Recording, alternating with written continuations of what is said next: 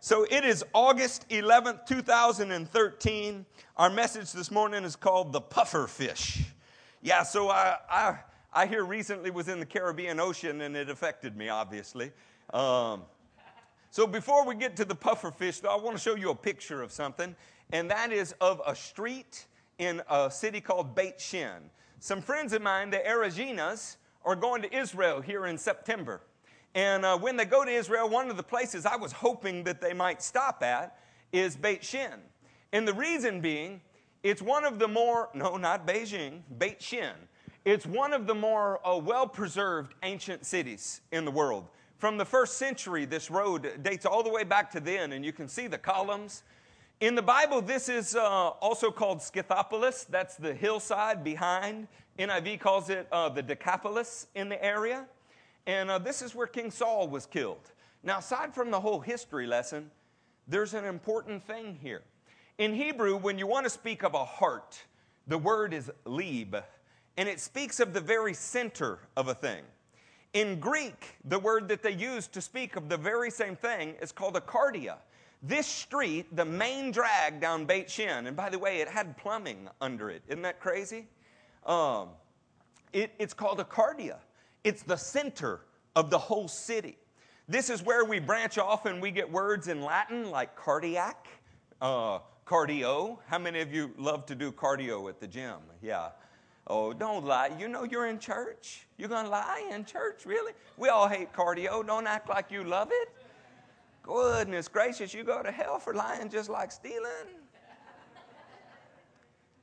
When the Bible speaks of a heart, it's not just talking about that organ in your chest. It's not talking about that thump, thump, thump, or God would have just gave us pacemakers and we'd all be good. Now, if you got a pacemaker, amen, you got a little help. But that's not what the Bible's speaking about when it speaks of a heart. One of my favorite examples of a heart in the Bible is David. But before we get to David's heart, I want to talk to you about the natural state of your cardia or your lib. Turn with me to Jeremiah 17. We'll be in the 9th verse. And you guys can put it on the screen. I think they got the idea with that picture.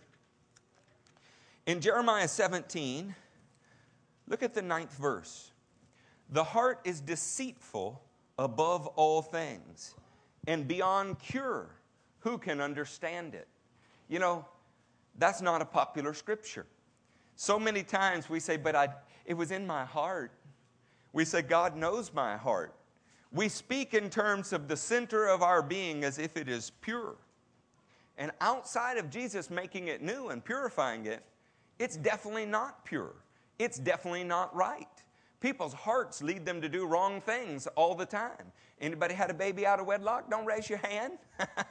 Don't raise them. But a heart will tell you to do something that God says do not do. You ever step up when you should have shut up because your heart led you to do it? Or shut up when you should have stepped up? I've been there, friends. Your heart is built on a slant, an incline in the wrong direction. And David had a cure for that. Turn with me to Psalm 51. We'll put it on the screen. I'm going to be reading 1 through 12 here. And if you have a Bible, turn there anyway, because it's good for you to learn where these things are. And we put these big screens up here in the case that somebody didn't have a Bible, or we wanted to reinforce it for you, but we want you to get into the Word yourself. In Psalm 51, look at this verse, starting in verse 1. Have mercy on me, O my God, according to your unfailing love, according to your great compassion, blot out my transgressions. What did David know? He knew that he had sinned. He knew his condition.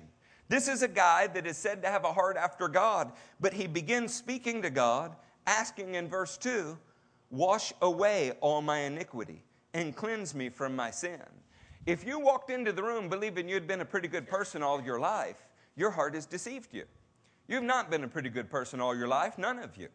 When compared to Jesus, all of us fall dramatically short. But there is a washing and a cleansing that can take place. Listen to verse 3, it's important. For I know my transgressions and my sin is always before me. I think this is something terribly lacking in our time. We do not know our transgression. We do not know our sin. Instead, we tell people things like, hey man, how you doing? What's your response to that? Good, fine. Hey, I'm all right. How about you? And we're lying when we say it. We don't know our true condition. And so we put on all of this window dressing to look like everything's all right when it's not. You ever fall down? Anybody in here ever trip and fall? Raise your hand if you've tripped and fall, right? Now, most of you, as soon as you trip and fall, you look around to see who saw.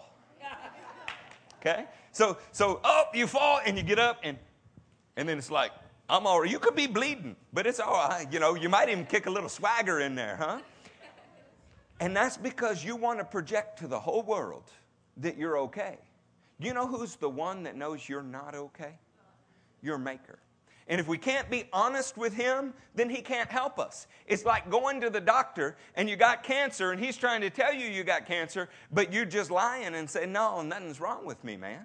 How are you going to get healed in that scenario? The first step to getting a right heart before God is acknowledging what is actually in it, identifying it. And even those of you who are Spirit-filled, born again, full of power, the righteousness of God in Christ Jesus, are you telling me that you don't have polluted thoughts? Because you'd have to be really different than me. There are times my thoughts are not like they should. I got served with some papers not long ago, and it made me think things that God would not think. And I had to wash my mind with the Word of God. Anybody in here need a good wash? Come on now, tell the truth. Need a good wash? The good news is we can have that. Watch this. He says in verse 3, for I know my transgressions and my sin is always before me. Against you and you only have I sinned, and done what is evil in your sight, so that you are proved right when you speak and justified when you judge. God has already judged mankind sinful, and David's acknowledging that his judgment is correct about David. Now, you might look to your left and look to your right and go, yeah, mankind's sinful. But that's not what David's doing. David's looking at his own heart and his own life. And by the way, he's the king of Israel when he's saying this. Surely I was sinful at birth, sinful from the time my mother conceived me. Surely you desire truth in the inner parts. You teach me wisdom in my inmost place. Cleanse me with hyssop, and I will be clean. Wash me, and I will be whiter than snow. Let me hear joy and gladness. Let the bones you have crushed rejoice. Hide your face from my sins, and blot out all of my iniquities. Here comes the important part of the verse. David had been beat up by his own sin. Very often we're looking around saying, I am in the situation I am, and it's everybody else's fault but me. We are in the situation that we're in because our own hearts lead us astray. And the faster we can come to that conclusion, the faster the Lord can help us. And when we ask for His help, He gives His help because He's a good God. And He does not desire for us to be led astray or crushed or otherwise destroyed. Here He says, create in me a pure heart, O God. Oh, man. How many of you want a pure heart? Say, Pastor, I want a pure heart. Not enough of you want a pure heart. Say, Pastor, I want a pure heart. Now, it's an interesting thing. This word create here is the same word as created the heavens and the earth. It's the same word that God did when He made everything out of nothing. David is not asking God to renovate his heart. The word in Hebrew is bara. And it's a verb that only God can be the subject of. Like, I can run, and not as fast as Brenton, but Brent runs, Eric runs. We can both be the subject of that verb. When we talk bara, only God can do it.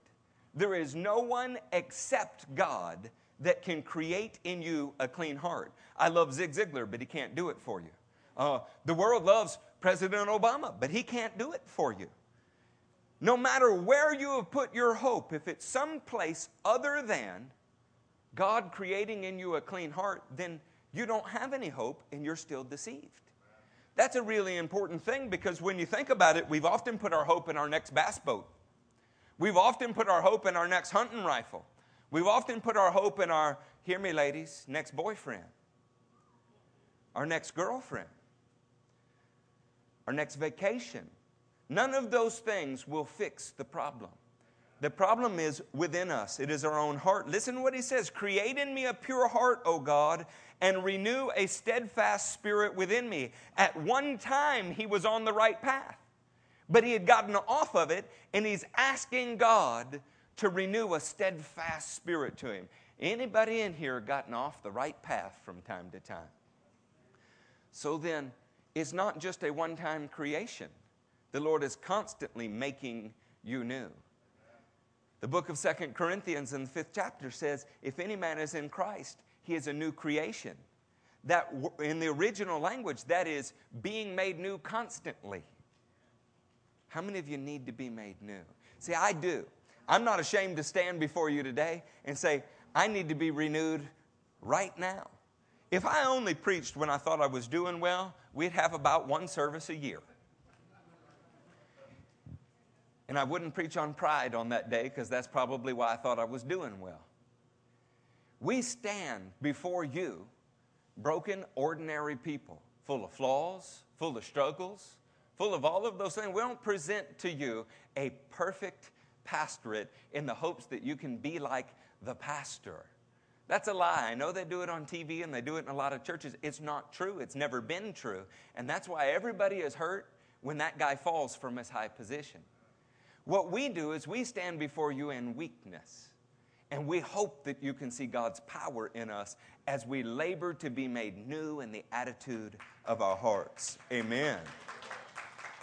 Do not cast me from your presence or take your Holy Spirit from me. What a beautiful thing that David knew. He needed to be renewed in his inner being, and he desperately needed the Holy Spirit. He needed the Holy Spirit like a man in the desert needs water.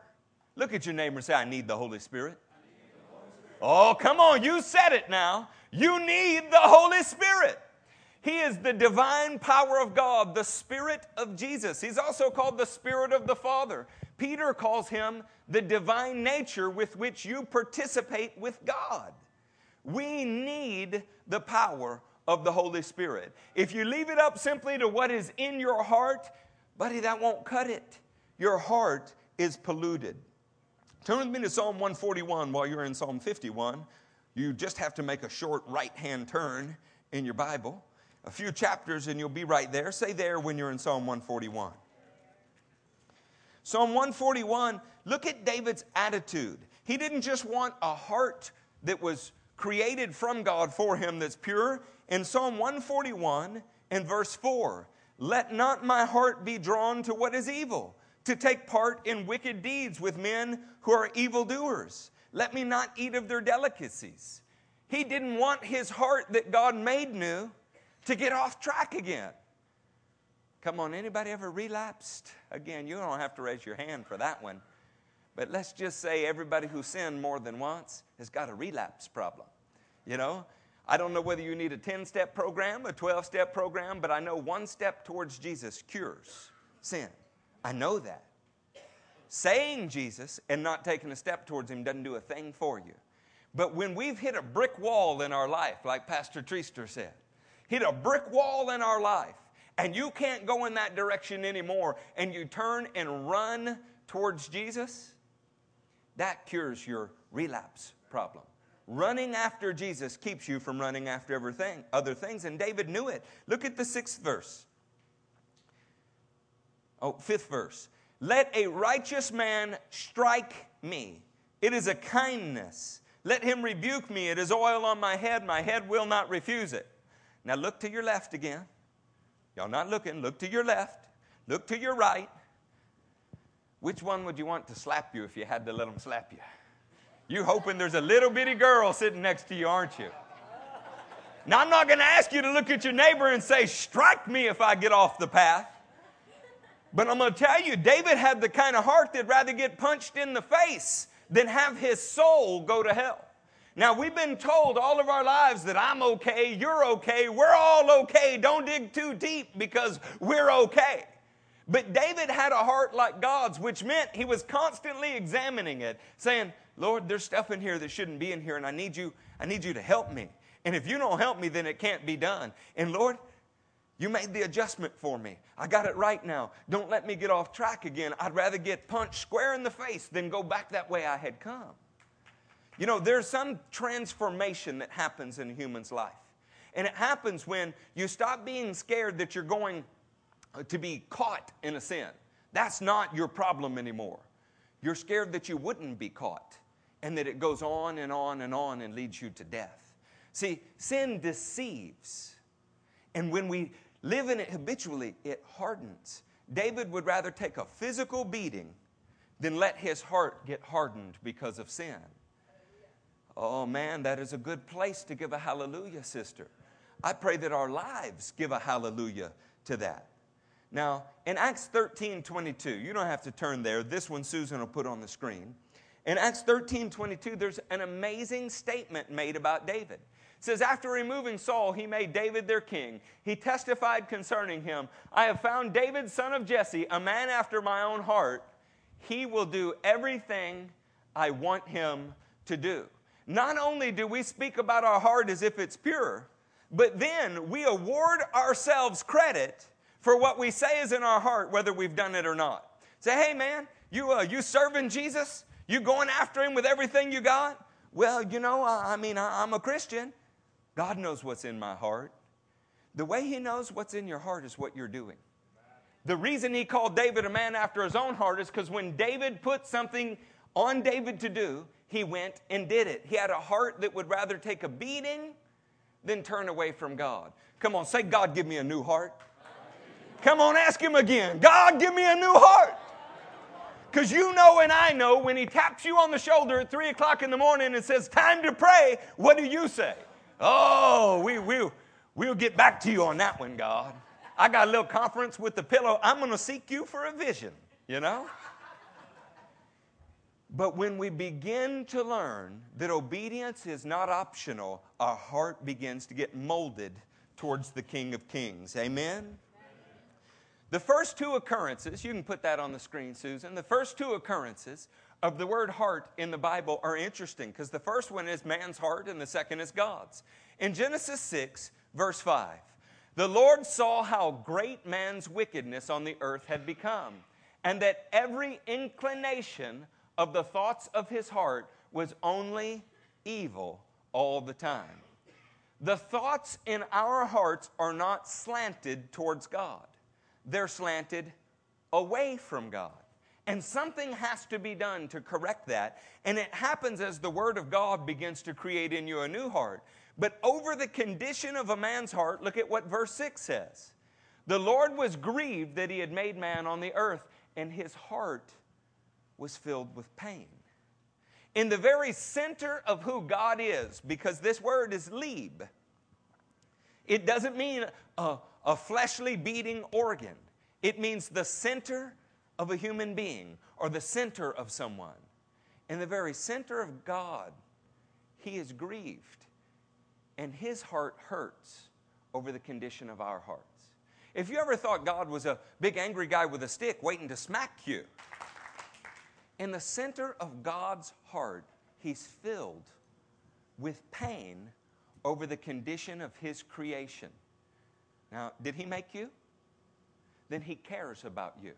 If you thought God was angry, if you thought God was waiting to smite you, you're missing the big picture. What he is angry about is the evil inclination inside of us, and he wants to fix that. In the book of Deuteronomy, he gave his law to a whole nation. Deuteronomy, the 5th chapter and the 29th verse, listen to what he says about it. Oh, that their hearts would be inclined to fear me, and to keep all my commands always, so that it might go well with them and their children forever. What does God want for you? He wants it to go well for you. What is necessary for it to go well for you? Your heart and your thoughts in your heart, they have to be inclined in a different direction. The reason that he gives us his word is to explain to us the good that we should do. And how does the world receive the word? They see only the things that we cannot do. The reason that the word was given is God is saying, y'all say, oh. Come on, oh. Say it with some feeling. Come on, even you white people. Oh. Come on now. Oh, this is God speaking. And he sighs. He sighs. Oh, that their hearts were inclined. God's not just filled with pain over your condition. He is sighing over it while he's giving the prescription. Do you know why? He knows even though he gives the prescription, most are not going to take it. He desires that all men will be saved, but he says only those who call on Jesus will be saved. So he gives the prescription to all mankind, knowing that most of mankind will not do it.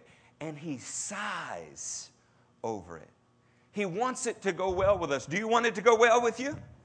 By the way, I didn't tell anybody what I was preaching on today. Did you hear the prophecies during worship? We had 3 for 3 prophecies that had to do with God's desire to give us good things and for it to go well with us, but our thoughts not being like his thoughts. Where are you at, Diana? She got it right. Where are you at, Haley? She got it right. Curtis, you got it right. Now, these 3 people, did I meet with you and tell you what I was going to talk about, any of you? It must be that the Holy Spirit of God is moving in our midst because God desires to change our hearts. Is that a fair assumption? All right, ask him to change your heart again. Say, change me, Lord. Change me, Lord. Now you know why we call it life-changing ministries. Turn with me to Ezekiel 36. In Ezekiel 36, he promises a heart transplant. Say there when you're there. This would be Ezekiel 36, verse 26.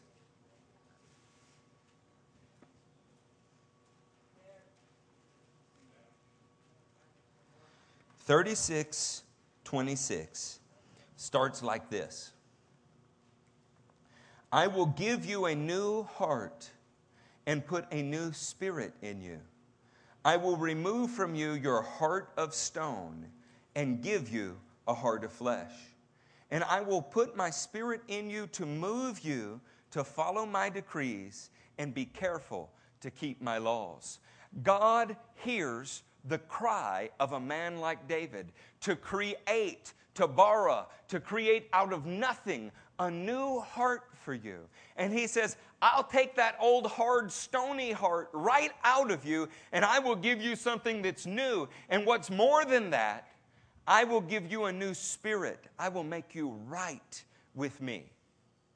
Now, how many of you would just love it if somebody walked up and took your old, nasty, broken car and gave you a brand new 2013, oh yeah, we already got clapping and you didn't know I was going to say Yugo. You didn't know I was going to say a brand new 2013 East German Trabi. An Electrolux vacuum with a steering wheel, you know. When we say brand new, everybody gets excited, except with the gospel, somehow it's become cliche. Because so many are walking around saying they got a brand new heart, and it's the same old stony, rocky heart. Come on, you ever heard churches full of hypocrites? Yes. Come on, tell me you heard that. Have you heard churches full of hypocrites? Yes. Well, what does that make us? We're sitting in church. You know, I think it's time for it to start with us and we be something different. Maybe if we could call out the things in our own heart that aren't right and be honest about it, it'd be the beginning of softening that heart.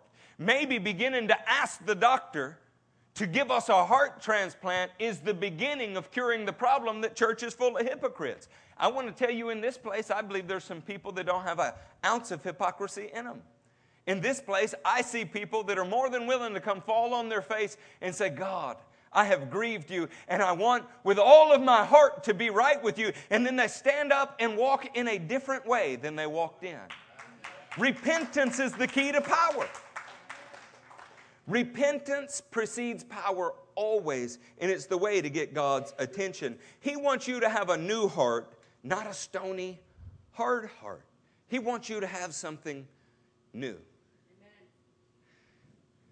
Now, we're not going to talk to you ladies for a minute. We're just going to go after the guys because you ladies get all sensitive about this stuff. Any of you guys ever look in the mirror and you notice a new wrinkle? Yeah. Maybe some crow's feet. Maybe you got some age spots.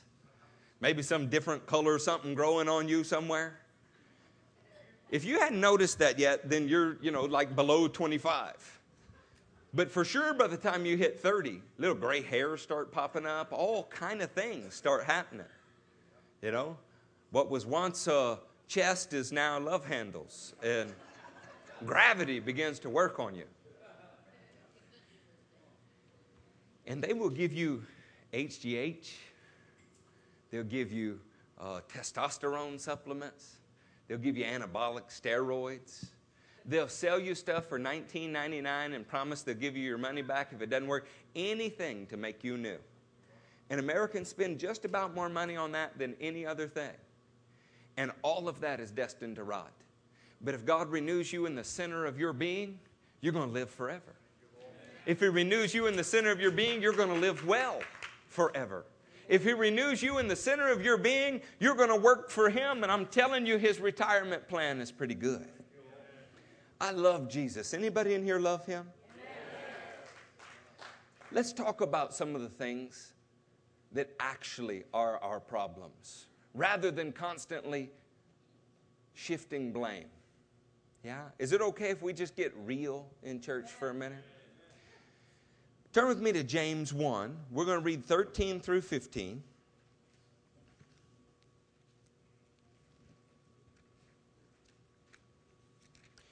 And after I read it, I want to show you something. James 1, say there when you're there, verse 13.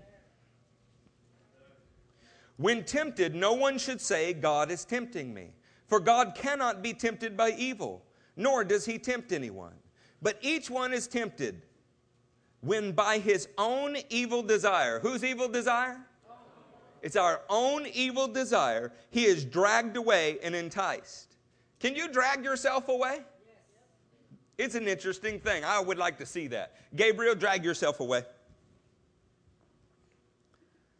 But if Gabriel wants something, point to what you want, son.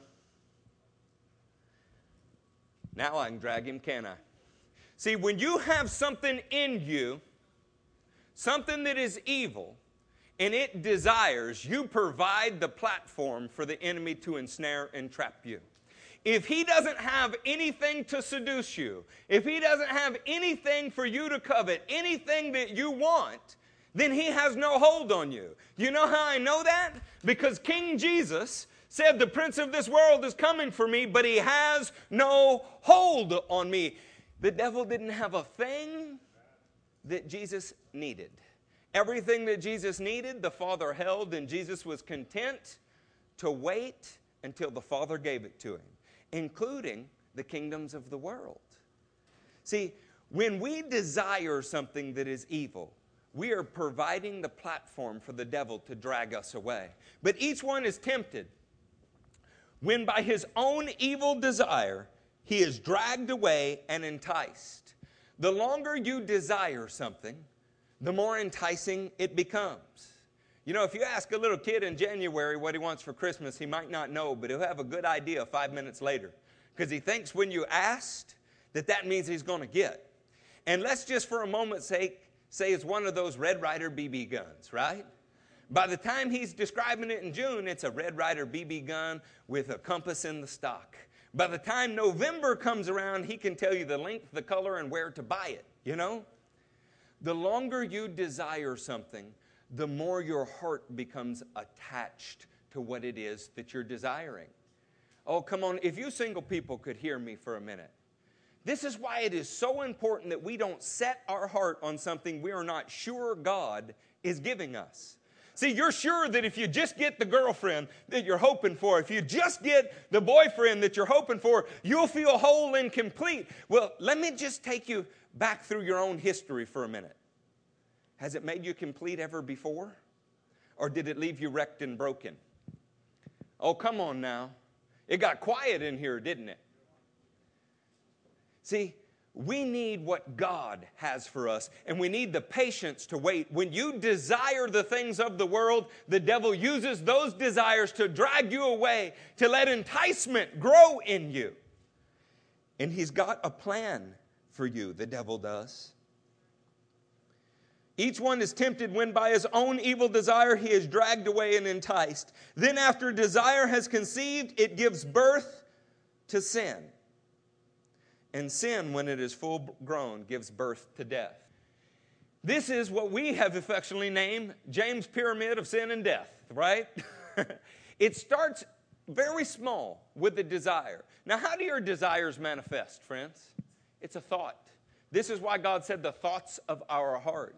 When you have a desire, something you are thinking about that God says you should not have, and you dwell on it, it begins to drag you and entice you. At some place, you decide to act on that. And when you act on it, it gets easier to do the next time. Anybody in here smoke? It's okay if you raise your hand. I still love you, right? Man, the first time I grabbed a Marlboro Red, right? My older brother, he says, oh man, you're going to love this. So I wanted to be cool, and I took a drag of it, but I didn't take it in my lungs, right? Me and President Clinton, we got that going on for ourselves. And he noticed that. And he says, hey, man, how is it? And I was like, oh, it's tight. This is nice. No, I'm lying. It tastes like an ashtray. I mean, the first time you smoke anything, it's not good, right? So what I'm saying is, he looks at me, and he goes, look, now while you got that smoke, go, and I did. Now, y'all know what that was like? Fire hit my lungs. It was burnt. It was terrible. Why would anyone want to do that? And about 20 minutes later, when I smoked my second cigarette, it didn't burn as bad. And the next day, didn't burn at all. And a few years later, I didn't even remember that it one time burned. That's exactly what sin is like. The first time you do it, it burns you. And it hurts. But over time, you sear yourself like with a hot iron. Pretty soon, you're doing something regularly that you never would have even thought you'd have done once. Come on, am I preaching to anybody in here?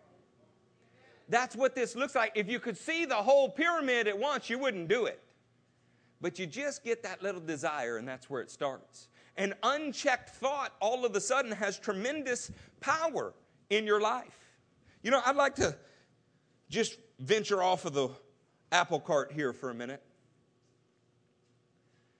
There's a lot of talk about mental illness, a lot of talk about counseling and psychiatry and psychiatric and psychotropic drugs. God has perfect thoughts. Can y'all say amen to that? Amen.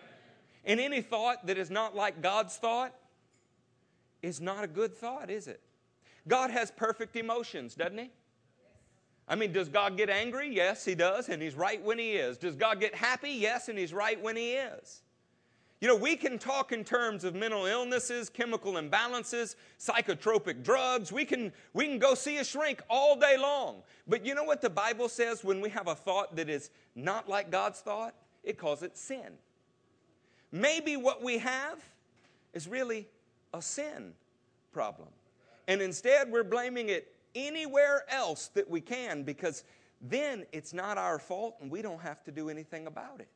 Now, I know I hurt some of your feelings when I said that, and you're sitting out there going, but he just doesn't understand. You know what I do understand? Anything that is not like God is not good. It's sin. I understand that. Now, I'm not telling you if you got a headache not to take aspirin. You've never heard me say that. But if you've been taking aspirin for 20 years and it hadn't gotten any better, let's consider that the aspirin's not what you needed. And let's ask God to do something different. Come on, we got one amen for that. Where are the rest of you, saints? See, we want a pastor who preaches on sin until he preaches about our sin. We want a pastor who talks about taking the whole world for Jesus until he expects us to actually go out and take it for Jesus. Do you know what Hebrews 3:13 says sin does to your heart? It says they were hardened by sin's deceitfulness. You can find that in Hebrews 13. It says, but encourage one another daily as long as it is called today, so that none of you may be hardened by sin's deceitfulness. How do you get a stony heart, friends? Sinning. Anything that is not like God's emotion, anything that is not like God's thoughts, anything that deviates from God, and we used to call that deviance, now we simply say it's some kind of challenge. It hardens our heart. And the longer you have it, the more likely you are to keep it forever. Just like inhaling that cigarette for the first time. Because the hardness of sin begins to make us forget that it could be another way. Do you know what God wants to do, though? He wants to give us a new heart. Turn with me to Genesis 4. Now, I know on Sundays I preach a lot. Are you all right with me teaching some today? In Genesis 4, I thought we'd look at some of the very first human beings. You can pick up in 4 verse 2. Later she gave birth to his brother Abel. Now Abel kept flocks and Cain worked the soil. In the course of time, Cain brought some of the fruits of the soil as an offering to the Lord. But Abel brought fat portions from some of the firstborn of his flock. The Lord looked with favor on Abel. What did the Lord look with favor on? And his offering. The man's life was acceptable to God. So you know what? His offering was acceptable to God. But on Cain and his offering, he did not look with favor. God did not look with favor on Cain's life because we're about to find out there's some serious problems with Cain's heart. And since he didn't look with favor upon Cain's life, he didn't look with favor upon his offering. Now, how many of you would think that if we take up that tithe box, right, because we don't pass it in here, that a good offering would be, let's just say $100,000, right? How many of you think that'd be a good offering? I'd rather have 1,000 that were brought by righteous people, though. Do you understand what I'm saying? See, the Bible tells you not even to take certain kind of money, and of course churches have forgotten all about that. You know, how about money from ill-gotten gain? Not even the Pharisees would accept the 30 pieces that Judas sold out Jesus with, pieces of silver. They wouldn't take it. They threw it back at him. Today, we would consider it a blessing and just add it right to the offering. God is not looking for a bigger offering. He's looking for a right heart that brings an offering. And if you got a wrong heart and you think you're bringing the right offering, it's not possible. Come on. It's not that God wants your money. He wants your life. He wants all of it. And it just so happens that where a man's treasure is, there his heart is also. So what is in our heart is reflected often in the way that we act towards others, selfishly or selflessly. Now look at this with Cain. God does not look with favor upon his offering. And what is his reaction? The Lord looked with favor on Abel and his offering, but on Cain and his offering he did not look with favor. So Cain was very angry and his face was downcast. This is the first frown in all of the Bible and in all of humanity. Prior to this moment, there is no scriptural recording of any time that a human being ever frowned. Cain is the very first one. Can I tell you, if you're walking around unhappy all the time, you're out of God's will? 2 Thessalonians 5:16 says, be joyful always, pray continually, for this is God's will for you in Christ Jesus. And if that's God's will for you in Christ Jesus, to walk around angry and sad all of the time is sin. Now, we think we got all kind of problems. If you're in here today and you come from a minority, you might think the problem is whoever's in the majority. If you're in a majority in here today, you might think the problem is all of the minorities ganging up on you. I don't know what it is that has become your particular crutch. I know it's in our nature to find one. Our real problem is we need lives that are honorable to God. That's what we need. And ancient hostilities, they'll destroy us. In the name of Jesus, could we deal with us and our own hearts before we attempt to change the nation? Could we do that? How many of you think that change for the world could start one life at a time? Everybody dreams of changing the world, but who starts with themselves? You know, you have an obligation today. If you find something that shouldn't be in your heart, what are you going to do with it? We have to ask God to amputate it. We have to ask God to replace it with something else. What we see here is that Cain is angry. Why is your face downcast? God asked him a question. If you do what is right, will you not be accepted? But if you do not do what is right, sin is crouching at the door. It desires to have you, but you must master it. Now Cain said to his brother Abel, let's go out to a field. Come on, guys, what happened while they were in that field? Isn't it interesting? Cain evidently had a desire. He had a desire that was black in his heart. Nobody who murders his brother is born of God, huh? His heart had a problem, and God called it to his attention. His heart problem showed up on his face as a frown. And how did Cain go away? In repentance? When told sin was crouching at his door and that it desired to drag him away and kill him, what did he do? He went out and murdered his brother. Now, how many of you like water? I mean, you got to have some, huh? Would you like some? You like me to pour some? Yes. Okay. So let's just say for a minute that this is the water that I'm going to give you. You good with that? Yes. You still good with it? Yes. Amen. Thank you for trusting me, sister. What if this, what's in Cain's heart, is a drop of murderous ambition? And of course, we have a seal on our murderous ambition that the devil wants to remove into this morning. This pastor does too. How pretty is that water? Are you liking that? Our hearts, guys, are a wellspring. Look at how this process happens in Cain. This is our next slide, Susan. This process happens in Cain when envy of his brother, keep going, there you go. Envy and anger of his brother, they rage out of control. It's rolling around in Cain's mind. It's just a thought. God brings it to his attention. He points out the desire. He says, if you do what is right, won't you be accepted? James 4:17 says, when you know the good you ought to do and do not do it, you sin. When he decides not to do what God says, master sin, now his desires are growing and he's premeditating murder, which is sin.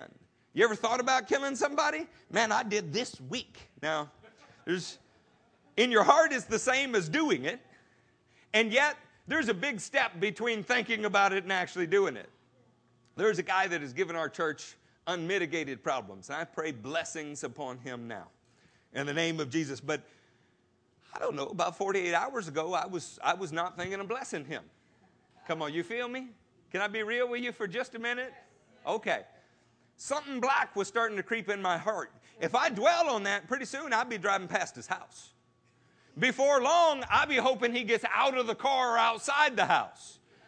You keep letting it go and you hope that he just happened to bump into you somewhere. And then you keep letting that go and you happen to hope he's not so nice when he bumps into you, so you have an excuse to not be so nice back. You understand what I'm saying? Don't act like you hadn't thought like this. John, have you ever thought like this? You got tattoos on your body from the days you did think like that. But you've been made new. And you know what?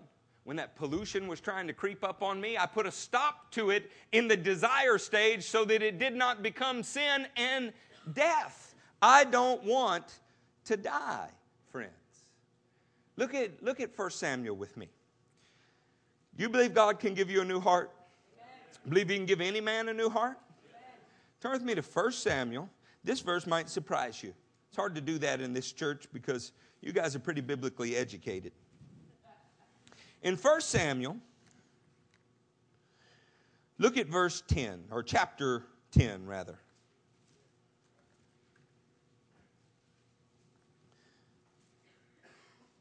In chapter 10, pick up with me in verse 6. This is Samuel speaking to Saul. The Spirit of the Lord will come upon you in power, and you will prophesy with them. And you will be changed into, what's that say? Changed into a different person. Well, just to make sure, look at verse 9. As Saul turned to leave Samuel, God changed Saul's heart. And all these signs were fulfilled that day. So did Saul have a new heart? Come on now, did Saul have a new heart? Did Saul have a new spirit?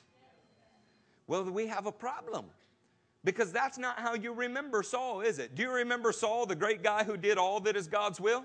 Is that how you remember him? Do you hope one day to grow up and be just like Saul, the guy who tried to kill King David, the guy who split the Davidic kingdom, the guy who is a type of Antichrist in the Bible, how does he go from having a new heart and a new spirit to that other yuckiness? Maybe we could flip a chapter to the right. Is that okay? Look at 1 Samuel 13. You can put that on the screen now, Susan. This is what happens to his heart. 1 Samuel 13, pick up with me in verse 5. The Philistines assembled to fight Israel with 3,000 chariots, 6,000 charioteers, and soldiers as numerous as the sand on the seashore. Is there a lot of sand on the seashore? These are Philistine armies, and they're surrounding Saul. You got some problems, friends? Anybody in here got more than one problem? You got as many problems as there are sand on the seashore? They went up and camped at Michmash, east of Bethaven. When the men of Israel saw that their situation was critical and that the army was hard pressed, they hid in caves and in thickets among the rocks and pits and cisterns. What are God's soldiers doing hiding? Well, they're hiding because they're full of fear. What happens when you let fear creep in your heart? How about if we put a few little drops of that cowardice yellow and green in here? How's that water looking to you now? Anybody hoping to wash your blonde hair in it? No? Why not? It's still water. You know, God knows our hearts. God knows that's water. The question is, what is in that heart, huh?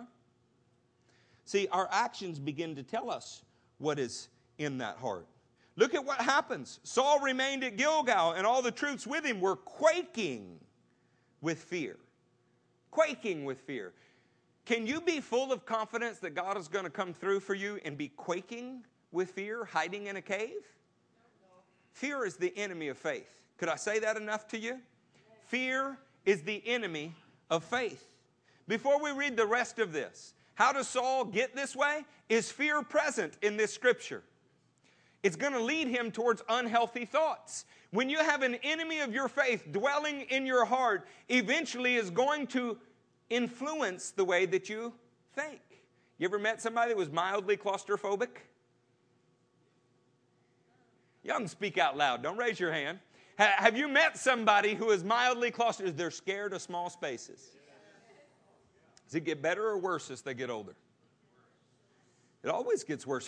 Phobias always grow if they're left unattended to. You know why? It is a lack of faith. If you trust God, we are not scared to stand in an elevator. Oh, Pastor, why are you picking on my situation? Anything that tells you that something other than what God says about you is going to happen, then it is a lie and is sin. Now listen to what this kind of sin does to Saul. Saul remained at Gilgal, and all the troops were with him were quaking with fear. He waited 7 days, the time set by Samuel, but Samuel did not come to Gilgal. And Saul's men began to scatter. So he said, "Bring me a burnt offering and a fellowship offering." And Saul offered up the burnt offering. Just as he finished making the offering, Samuel arrived. How many times did we give up on God and he would have come through in the next second? You never know. Because when you gave up on him, you didn't get to see it. You never know how close you are to success if you quit. I'm not going to bore you with all those invention stories, but it often takes more than 900 times to figure out how to make a light bulb. And if you quit at 899, you don't know how close you were to success. I was talking with a man recently who was telling me how much he's struggling with sin, and I said, "Good," and he seemed surprised. I'm just fine with you struggling against sin. I'm fine with you yielding to it. I'm not fine with you yielding to it. Because if you struggle long enough, you're eventually going to break through. Of course, if you lay down and just accept the evil desires of your heart, you're going to die. It doesn't matter how much you go to church either. Look at verse 11.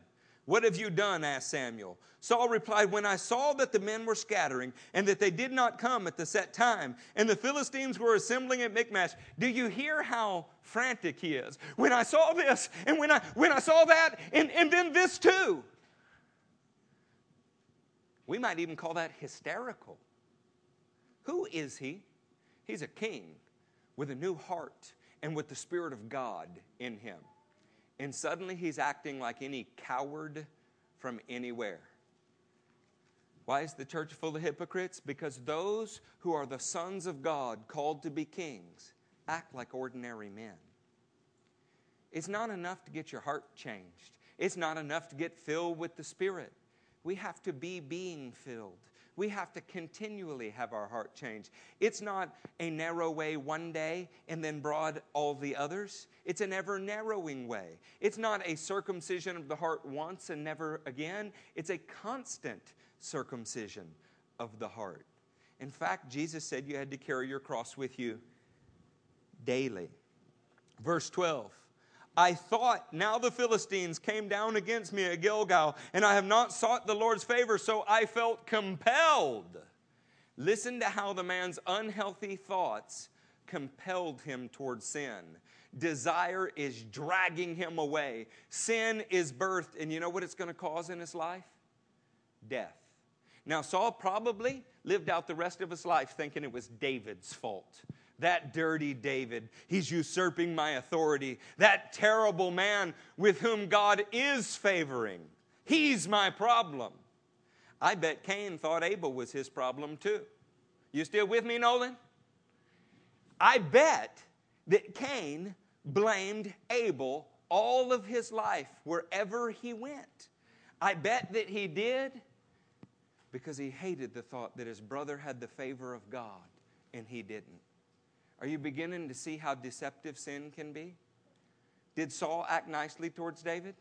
He tried to kill him for the next 20 years while smiling at him. You know what? The only reason David was ever anointed king is because Saul failed at his job. Do you hate the guy that God called to do what you wouldn't do? You hate those that are in the favor of the Lord because you know you're not? You know, it's an interesting thing. A man with a soft heart walks into a congregation and he melts. We recently had a visitor from Holland, never been in church. He walked in and began crying. He said, I don't know why I feel this way. I've never been in a church before. He left with a new heart. He left full of the Spirit of God. Oh, amen. But I remember a night when Brother Zeke Lamb was preaching, and it was just as anointed as any night ever could have been. And a woman walked in and began to curse and call down nasty things upon Zeke, cried, slammed things around, and ran out of the room. Why? See, we have a choice when faced with the truth of the Scripture. Are we going to hate those that show that we're in error, or are we going to love them? Are we going to hate the word that condemns sin in us but liberates us from sin because we refuse to be liberated? See, Saul had a choice, and he didn't choose well. Turn with me to 2 Corinthians 10.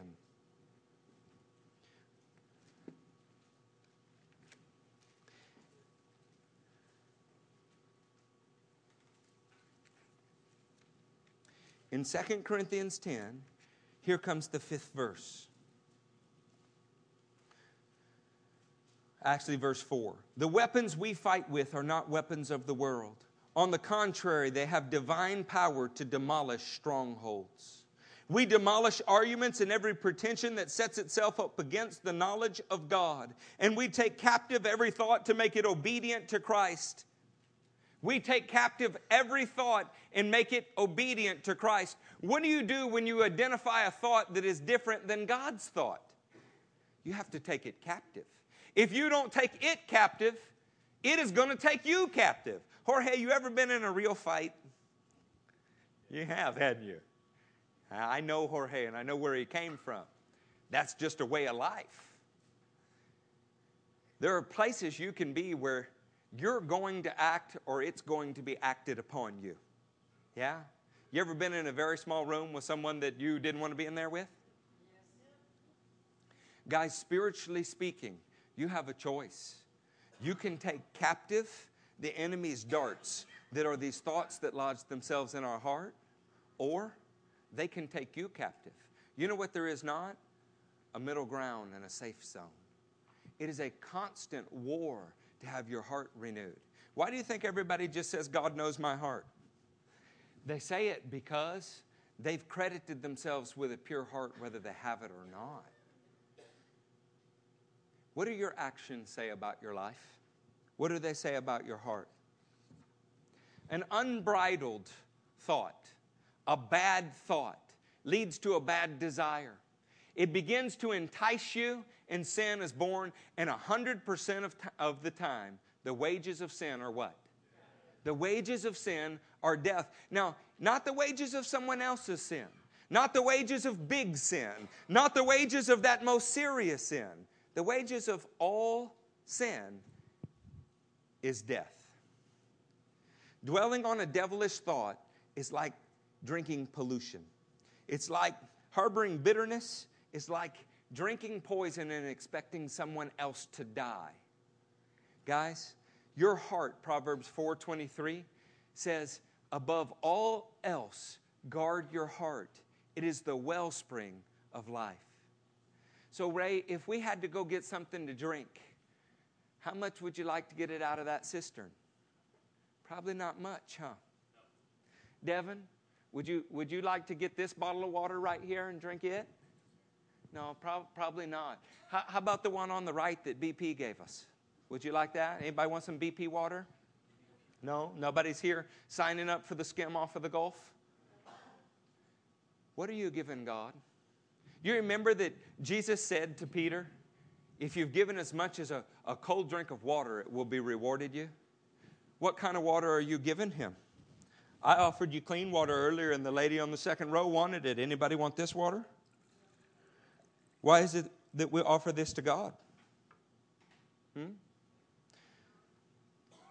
Would you give this to anybody that you love to drink?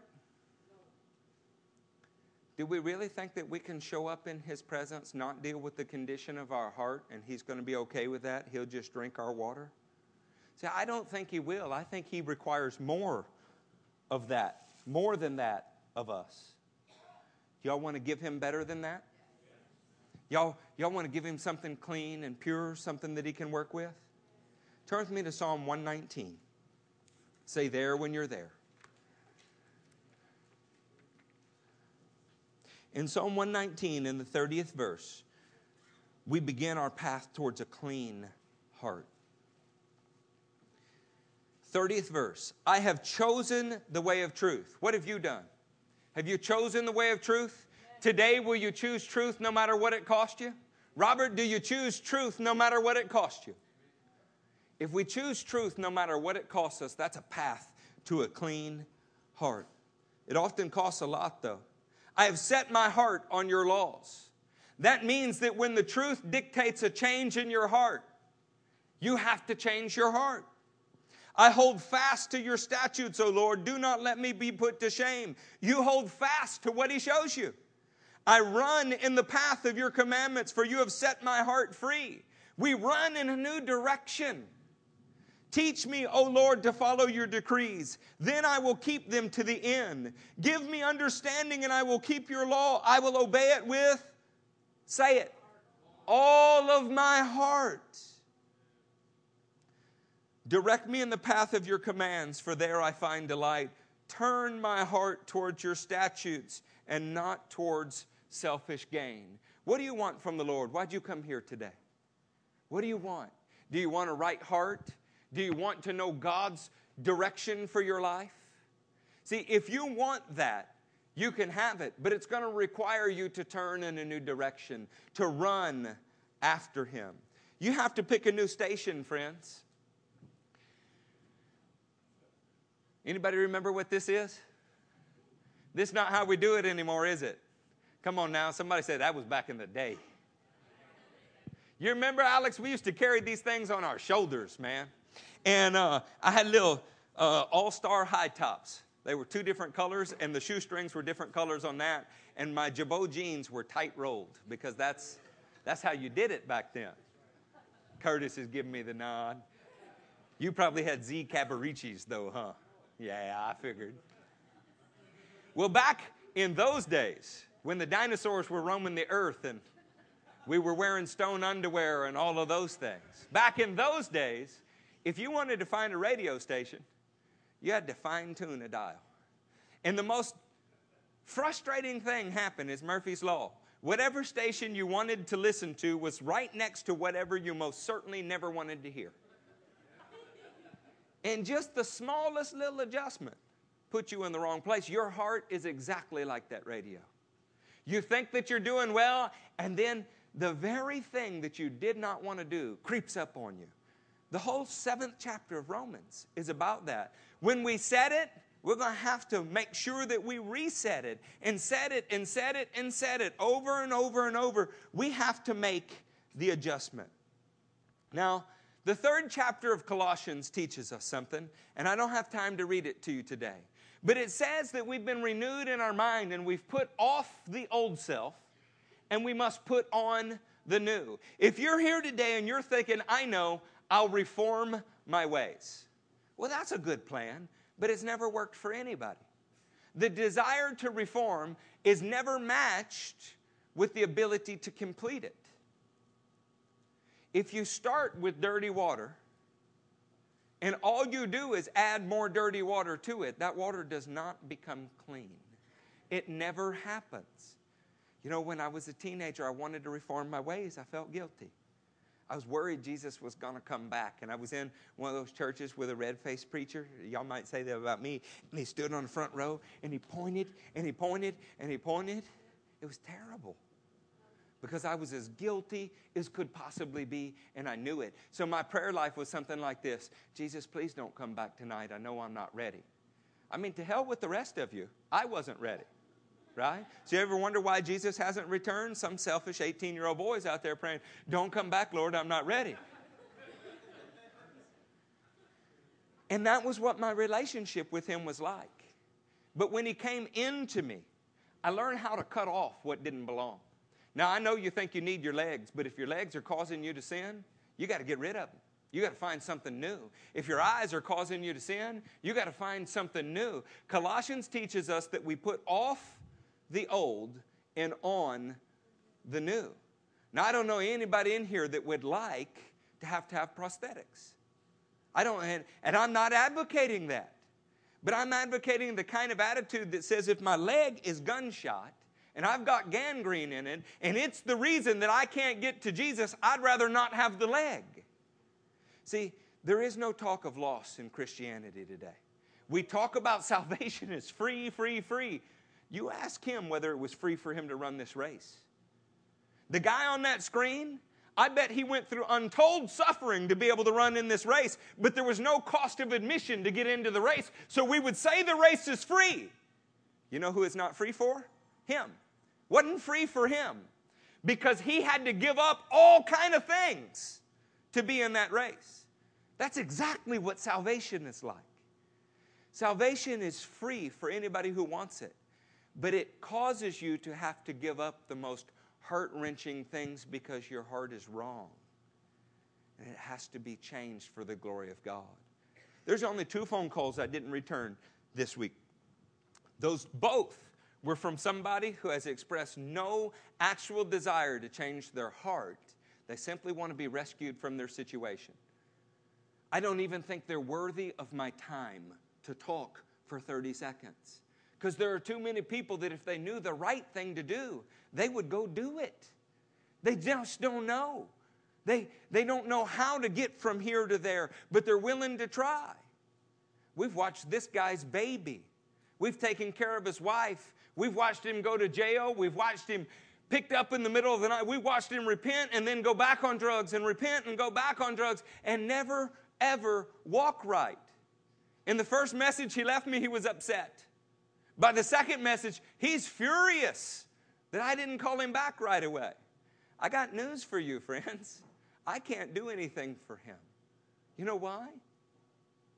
Because he wants all of the benefit. He's not willing to experience any of the loss. He's not going to marry the woman he's sleeping with. He's not going to make that baby have a real daddy. He's going to continue to live a selfish life and ask God to bless it. And that's exactly where most of the church is. Living a selfish life, asking God to bless it.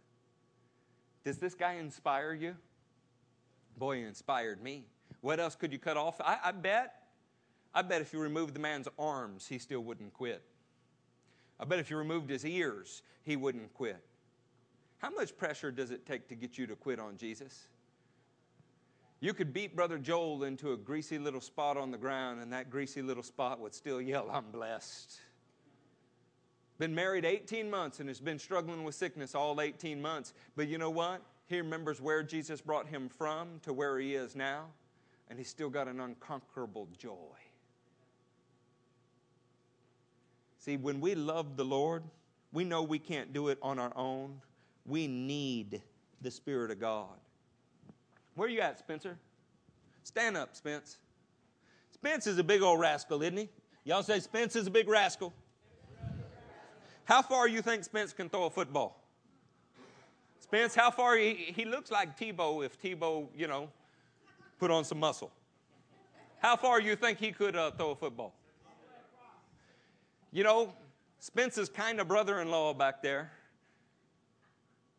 they both married sisters. He can throw one almost 70 yards, and Spence is bigger than him. Spence, throw this one 70 yards. What's wrong with that football?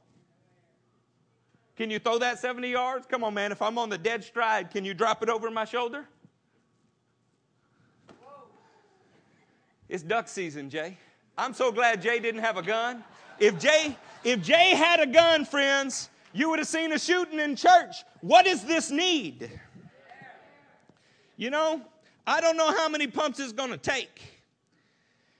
But I serve a God who, if you say, fill me up, say it. Fill me up, fill me up, fill me up, fill me up. Look, would you rather throw this one, Spence? Look, this little thing, Spence, can probably throw a country mile.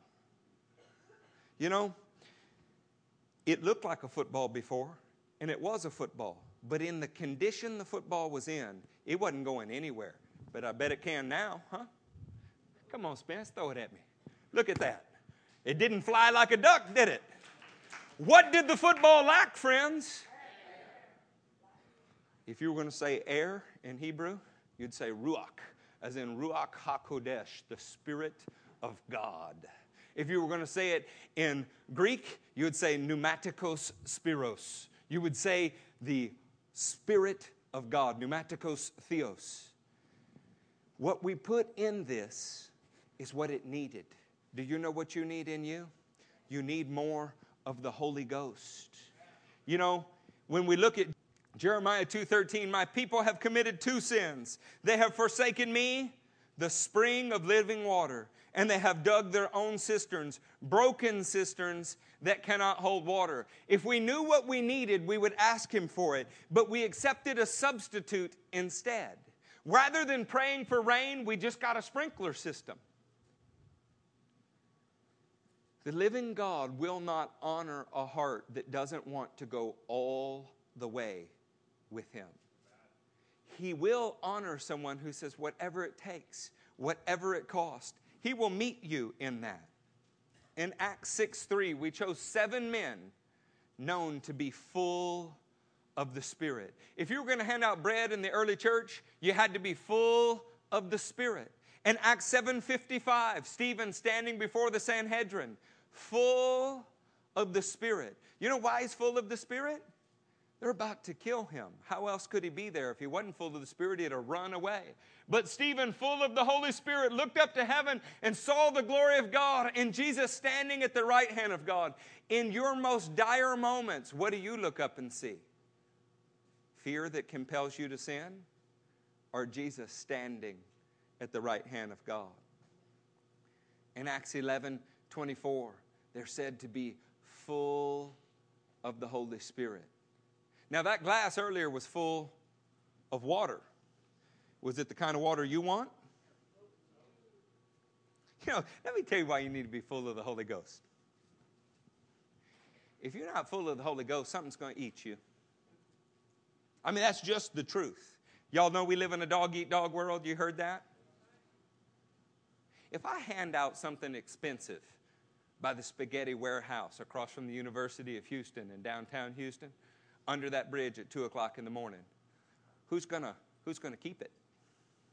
Come on now, you can tell me the truth. Who do you think will get to keep whatever I handed out that was expensive?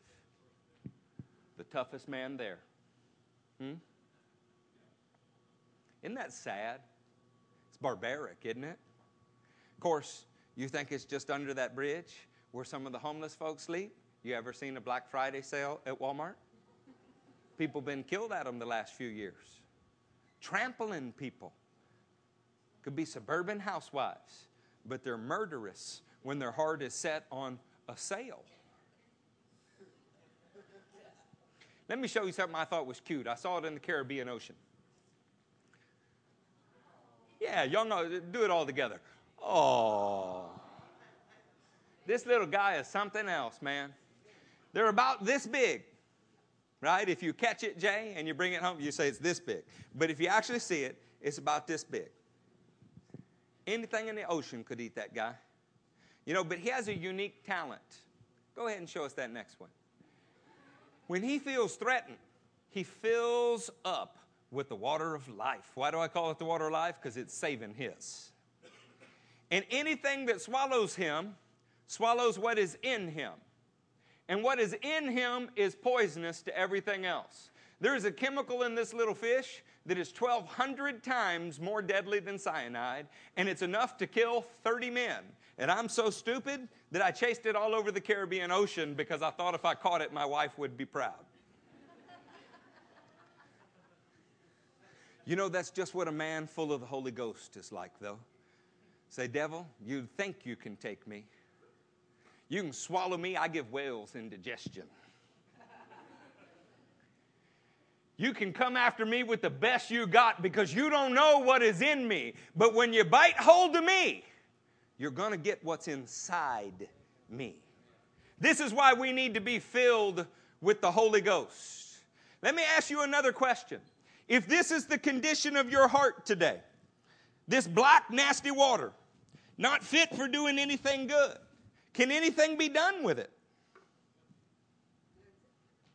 Where are you at, Spence? You're my example today. Cody, you come up here too. I picked the two smallest guys in the house.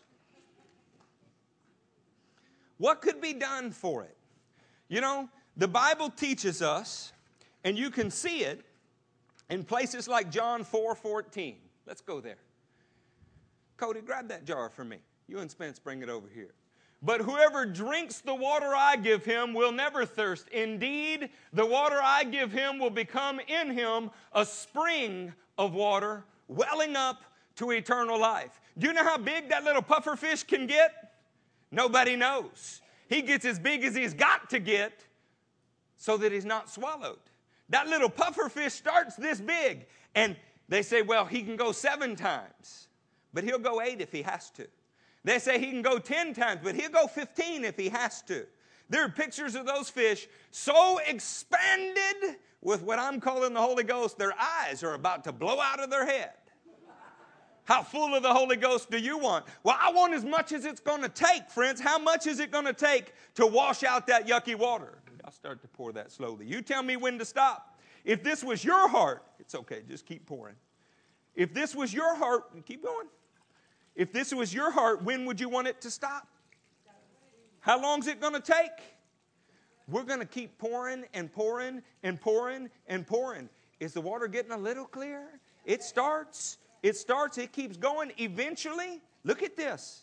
What's happening? Now, friends, you say, I got filled with the Holy Ghost. Yeah, but you're full of a lot of other stuff too, aren't you?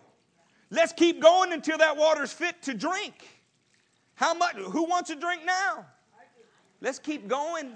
Let's keep going. Let's make sure all that yuckiness is out. Keep going. Keep going. You say, hey, I got filled with the Holy Ghost in 1993. I said, why? Well, I spoke in other tongues. Good for you. How full are you today? Keep going.